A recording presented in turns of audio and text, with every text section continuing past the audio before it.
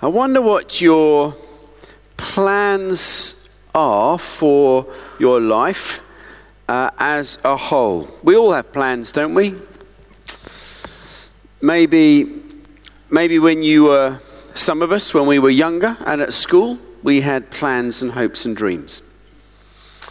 Maybe if you take it right back to when you're a little boy or a little girl, lots of little boys want to be firemen or something like that.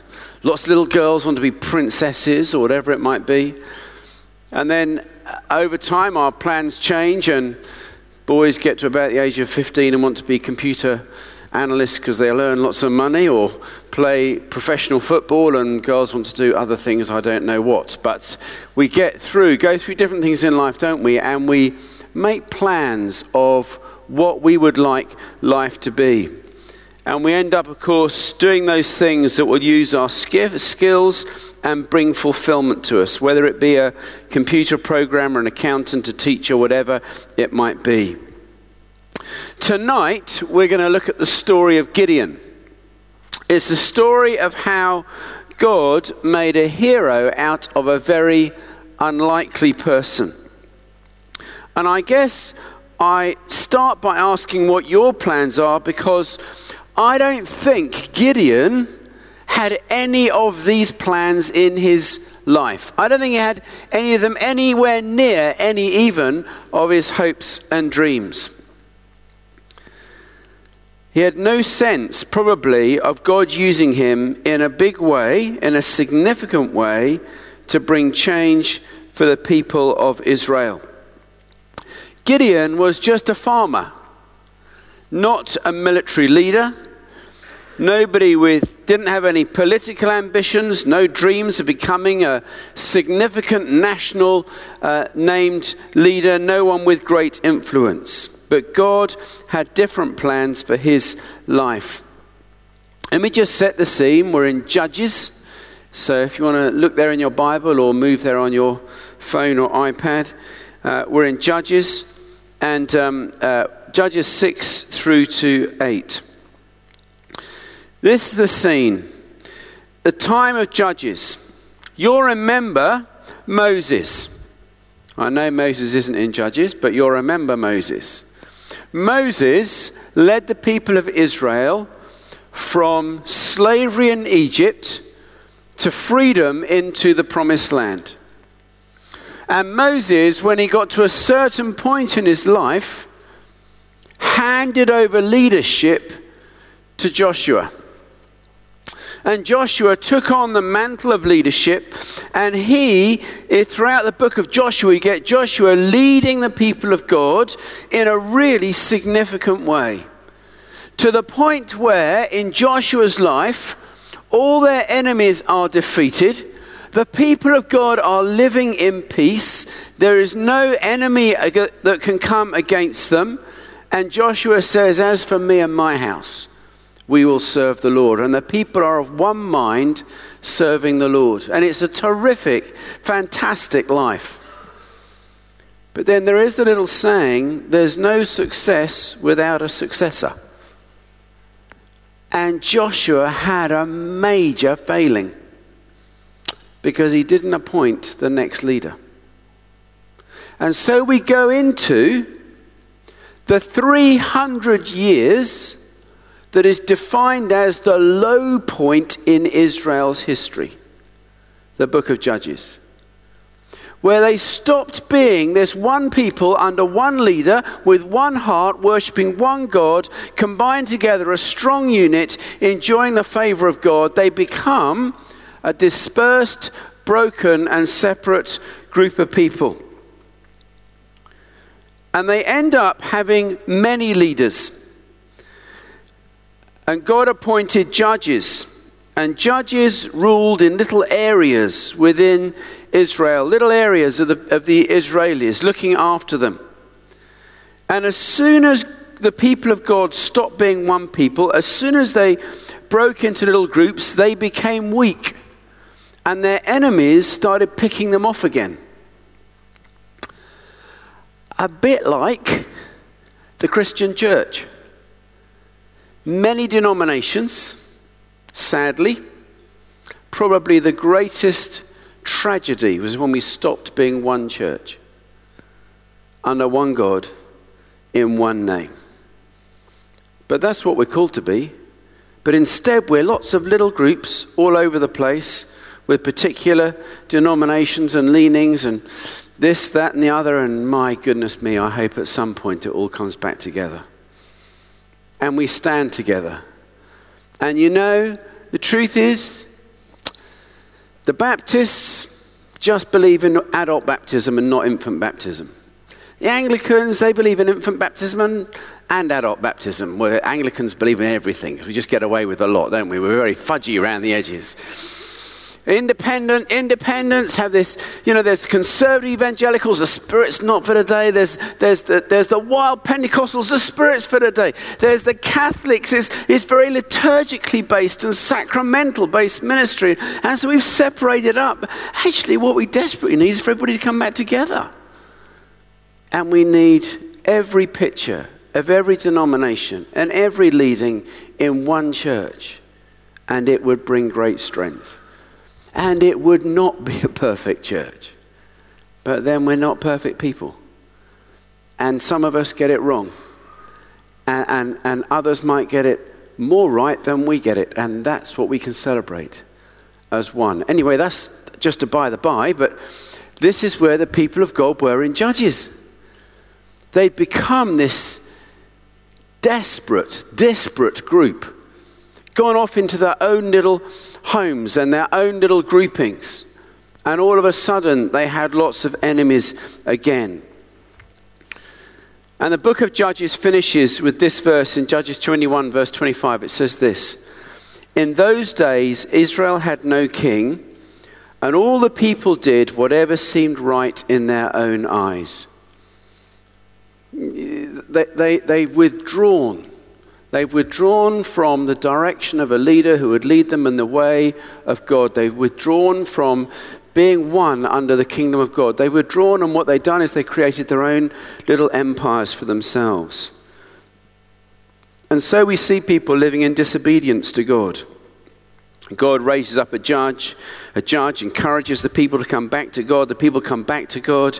The judge dies. They don't have another leader. The people then drift away from God. And the book of Judges is like a helter-skelter.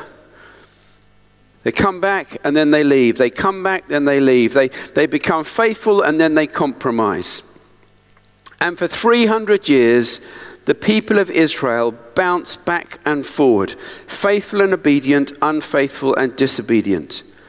And it's into that setting that Gideon is placed. So Gideon was one of those local judges who was raised up by God to deliver a localized group of Israelis from groups of people called the Midianites and the Amalekites. They were nomadic people who would wait until the Israelites had farmed and prepared their land, and they'd tended their crops, and just when it was ripe, just when they could go in and harvest, the Midianites would come down and they would attack the Israelis and they would take the crops from them, leaving nothing left for the people, destroying everything they couldn't take with them. And this went on for a number of years. So the people began to cry out to God, as they had done in the past, and God called someone to lead the people. Firstly, out of the military oppression of the Midianites, but also out of their moral decline. Now, when we think of a hero, we think of someone who's strong and mighty, someone who's got great beauty or enormous wealth, a hero. But our hero today is none of those. Our hero is just an ordinary guy working on a small farm. And what I want to do with the story of Gideon is bring you three pictures, as it were, this evening, and journey with him in Scripture. So it might be helpful if you've got a Bible. If you haven't got a Bible, grab one from the back. There's plenty of time to go and do that while we introduce this. Judges chapter 6, verse 1. And it says this: "The Israelites did evil in the Lord's sight, So the Lord handed them over to the Midianites for 7 years. And the Midianites were so cruel that the Israelites made hiding places for themselves in the mountains, caves, and strongholds. In other words, the people had reached a place where there was no divine protection. There was no God looking after them. God had handed them over, it says, for 7 years. He'd stepped back. He said, well, I've tried, I've led you, I've brought you to a place where you know my blessing, I've had my hand upon you, and you've turned your back on me, and God does not force us. We have total free will. Free will is a great gift of God. We have free will, but we have free will to follow or not follow. And the people there chose, they did what they thought was right in their own sight. They just looked after themselves. And so they were left in this weakened state. And in verse 11 it says this, then the angel of the Lord came and sat beneath a great tree at Ophrah, which belonged to Joash of the clan of Abiezer. Gideon, son of Joash, was threshing wheat at the bottom of a winepress to hide the grain from the Midianites. And the angel of the Lord appeared to him and said, mighty hero, the Lord is with you. Here's the situation. Gideon is not exactly a picture of strength and might. He's not exactly a picture of courage. He's hiding in the winepress, threshing wheat. That would have normally been done in the open, because as they thresh the wheat, the wind would have taken off the chaff and they're left with the bits that they really need. We were in Mozambique recently, and the amazing women there make baskets like this. There seem to be these lying all over the place. And they presented me with 2 of these. I've got a big one as well, but I don't know where that went. Someone obviously thought that looked rather good. They keep it where we were. But they did these. And what they did with these is they put the wheat and things in, and they demonstrated to me how they would do that. And they would throw it up, and it would come back down, and the wind would take the chaff away. And they would do that every day as they're preparing their food. That's what Gideon was doing. And he was doing it hidden away so that no one could see him. Because if the Midianites saw he had food, they may have come and taken his food from him. So he was hiding away, not a courageous man by the looks of things, but rather a discouraged man, someone full of fear. And that's when the Lord comes to him and he says to him, mighty hero, the Lord is with you. And when he replies to the Lord, Gideon himself says in verse 15, but Lord, Gideon replied, how can I be a mighty? Verse 14, then the Lord turned to him and said, go in the strength you have and rescue Israel from the Midianites. I'm sending you. But Lord, Gideon replied, how can I rescue Israel? My clan is the weakest in the whole tribe of Manasseh, and I am the least in my entire family. In other words, there's nothing strong or big or mighty or courageous or clever about me. So the Lord asks him, or he asked the Lord in verse 13, Sir, Gideon replied, if the Lord is with us, why has all this happened to us? 7 years of destruction. 7 years of living in fear. Where are all the miracles our ancestors told us about? Didn't they say the Lord has brought us up out of Egypt, but now the Lord has abandoned us and handed us over to the Midianites? And I think Gideon is saying to God, have you got the right guy? Surely you need a hardened warrior to take on the might of the Midianites. I'm the least of the least of the least. I'm in the smallest clan, in the smallest family, and I'm the smallest of them all. And here I am, hiding away in a wine press, just trying to get a bit of food. And you're saying to me, you lead the people. You're the mighty warrior. You're the hero. You're the one that can make the difference. Now, something happened to Gideon at that point. The Lord says to him, I'll be with you, and you will destroy the Midianites as if you were fighting against one man. And Gideon replied, if you're truly going to help me, show me a sign to prove that it really is the Lord speaking to me. Don't go away until I come back and bring my offering to you. And he waits, and they have some baking of some bread. And he is reassured that this is the Lord. This is the point. Because Gideon met God, he got transformed from a man of fear into a man of faith. It changed everything. He became someone who suddenly saw the opportunity. He became someone who suddenly realized transformation could happen. He became someone who suddenly realized that being a coward, hiding away, wasn't what he needed to do ultimately, but rather he needed to be changed by God and step out for God. The beginning of the story of Gideon is the transformation of a coward into a warrior. The transformation of someone full of fear to one full of faith. And it comes about with this meeting with our Heavenly Father. I don't know about you, but do you ever get in those places where you want to share your faith and you think, I got no idea what to say, no idea how to say it, no idea how to communicate it? Do you ever think that? We become fearful. The way we change that is to meet with God regularly, is to be people who meet with him and therefore get encouragement from him and are transformed by him. God's encounter with us changes us. We'll hear God speak and we'll be transformed like Gideon from people full of fear to people full of faith.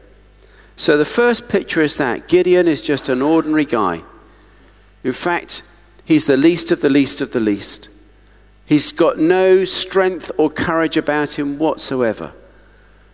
But in God's hands, anybody can be transformed.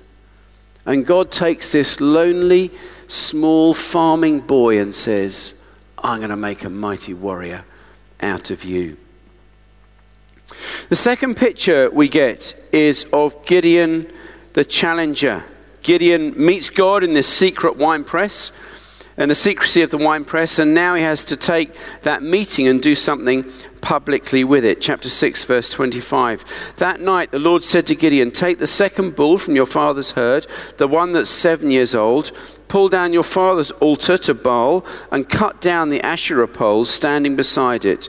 Then build an altar to the Lord your God here on this hilltop sanctuary, laying the stones carefully.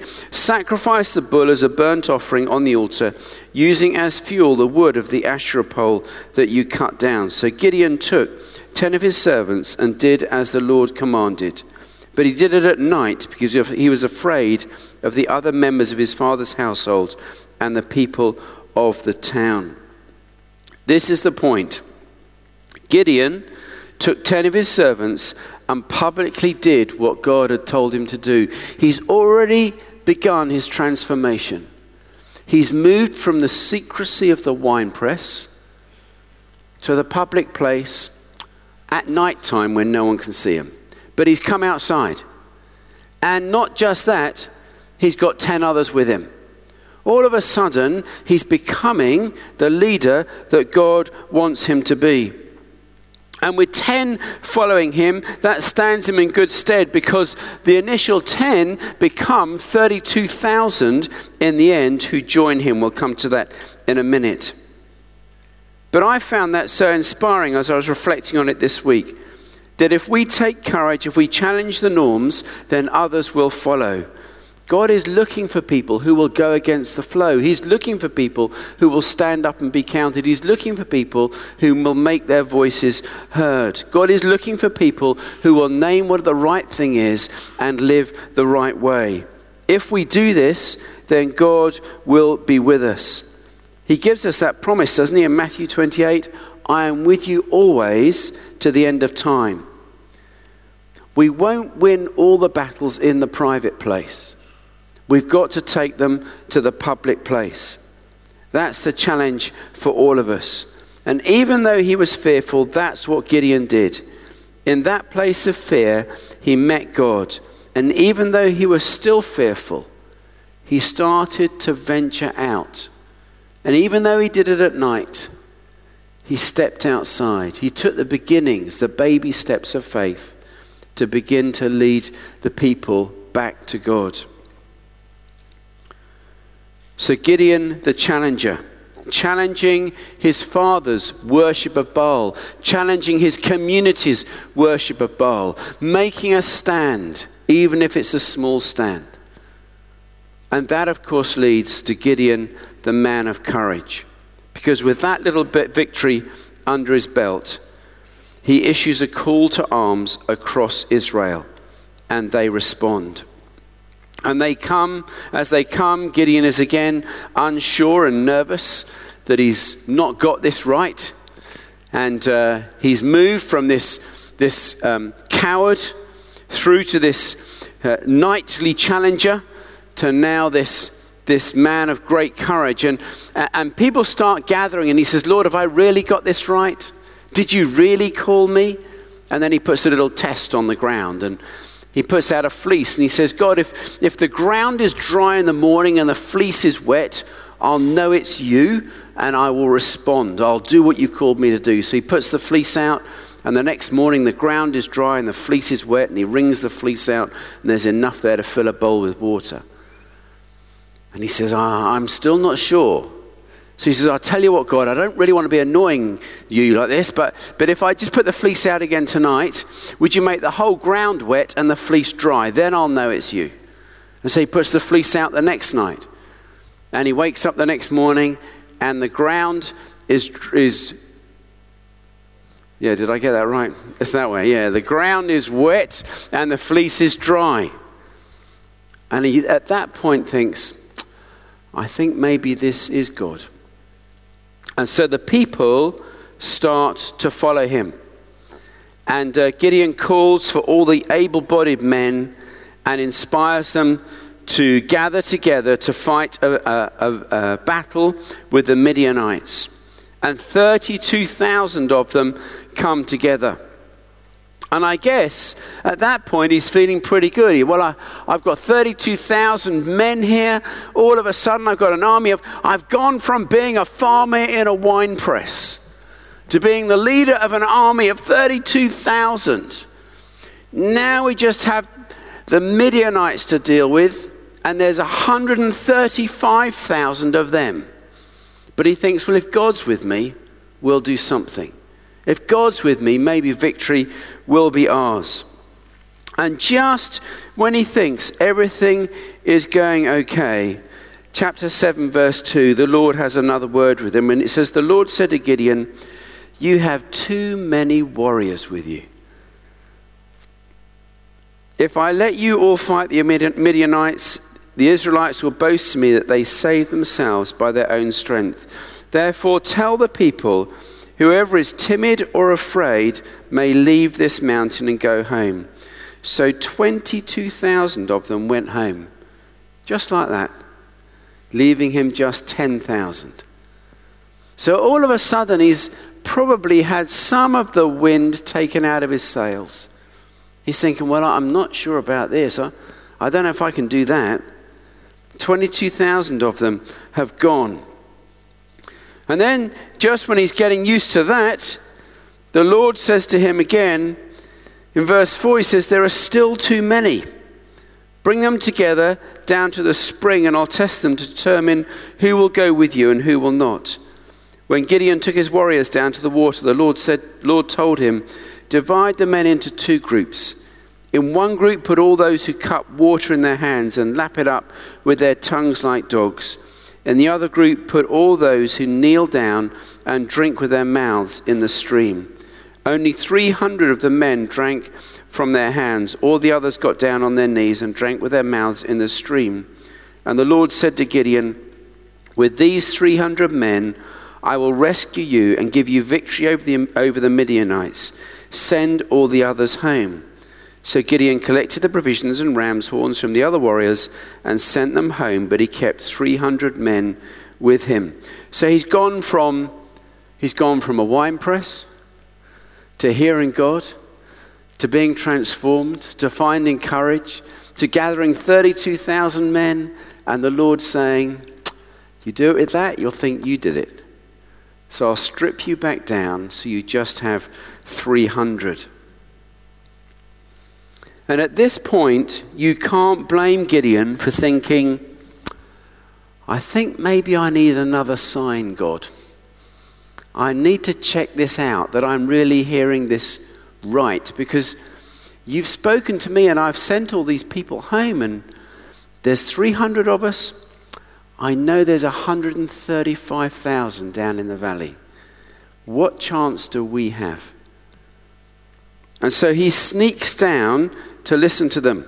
Chapter 7, verse 13. Gideon crept up just as a man was telling his companion about a dream. The man said, "I had this dream." This is down in the enemy camp. "I had this dream, and in my dream a loaf of barley bread came tumbling down into the Midianite camp. It hit a tent, turned it over, and knocked it flat." His companion answered, "Your dream can only mean one thing." I think that's incredible.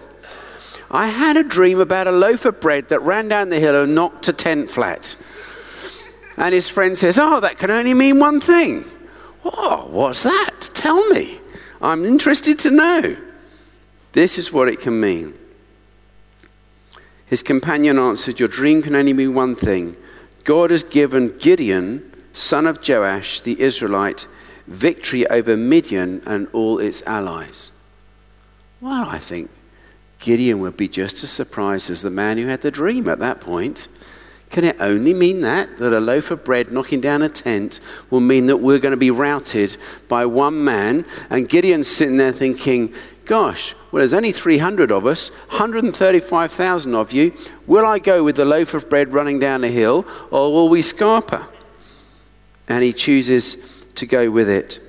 It's interesting, isn't it, how God puts signposts in our way.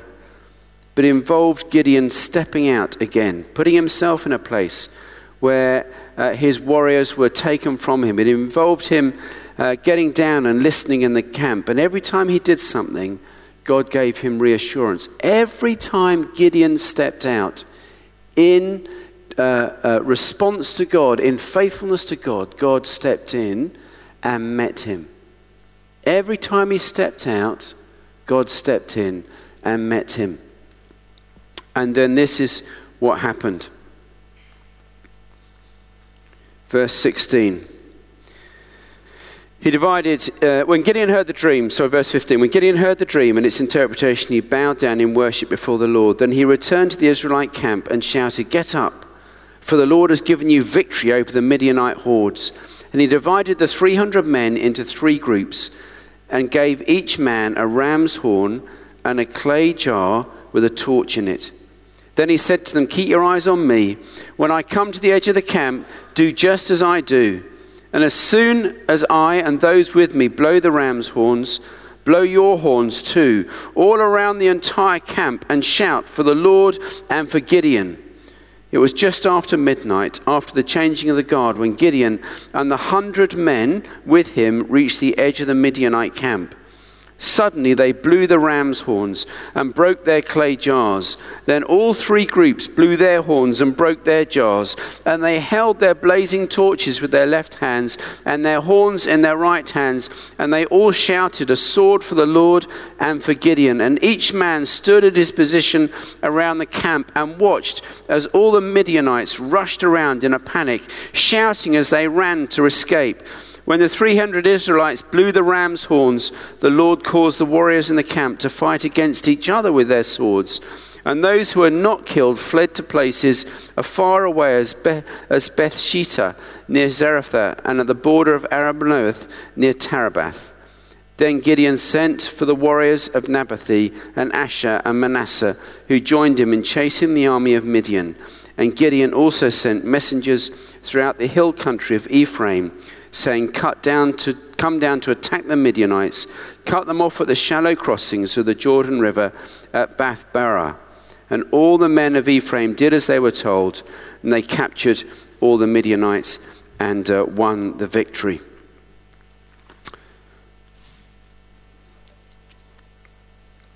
This is the point. God is looking for Gideons today. And your dream may be to become a computer programmer. Your dream may be to become a teacher, to become an actor or an actress. Your dream may be to become prime minister, I don't know. Could be all sorts of things, couldn't it? But God also has a plan for your life. And we don't know that plan unless we spend time with him. That's the first thing. Unless we encounter God. And if we encounter God, we'll hear what his call is on our lives. I had a very clear profession planned out for my life. I was going to work in the marketing industry, and I enjoyed that. That was my profession. That was my plan. That's what I was going to do. That's what I qualified in. And then these people kept saying, we think God says, we think God says. And all of a sudden God comes and moves you in a different direction. And as you follow him, if you listen and follow him, blessing follows. He's looking for Gideons today, people who will listen to him, people who will seek the presence of God, people who will do what God asks of them. Now I want to return to the beginning. Why were the people in this state? They were in this state because Joshua failed to pass on the baton. He failed to raise up the next generation. He failed to encourage those who are under him to ultimately take over from him. And my question to you this evening is, who are you investing in? Who are you passing the message of Christ on to? Who might you be mentoring? You could be 60, 36, 26, 16. There's people younger than you. Who are we encouraging to step up and step out in God? Who are we passing the baton on to? Who are we raising up? For if we don't pass it on to the next generation, the church could be in an even worse state in 20 years' time. But if we pass it on, what hope might there be? If God puts the wind of the Spirit in the sails of the church. The people here got in a mess because Joshua failed to pass the baton on. Take up that challenge. Encourage others younger than you in your faith. And we can all do that, whether that's helping children to grow in their faith, whether that's helping young adults, whether that's helping young parents, whether that's whatever stage it is. There's always somebody that we can move on and encourage. God calls us, each one of us, to do that. Secondly, God uses ordinary people. Gideon was just a young farmer, the weakest of the clan. I can't do anything. Oh, how many people have I heard say that? Yeah, well, that's not me. How do you know? Gideon didn't know. That's not me. I'm just a farmer. Yep. But with God, you're far more than that. God uses ordinary people. What steps was it that Gideon had to do? I just listed these out. It's really interesting. One, he had to believe the promise of God when he'd encountered God. Secondly, he had to build an altar and make a sacrifice. Thirdly, he had to break some clay jars. Fourthly, he had to burn some lamps. And fifthly, he had to blow some trumpets. None of those are difficult things. None of those are unique things. None of those are out of the ordinary things. Well, they'd be out of the ordinary today. We won't go around breaking jars and blowing trumpets, but it's just simple things. But often God just asks us to do the simple things. And the simple things in his hand become the mighty things for God. All we need to do is be obedient to him, and then his kingdom will come. And there are so many simple things that he wants us to do to start.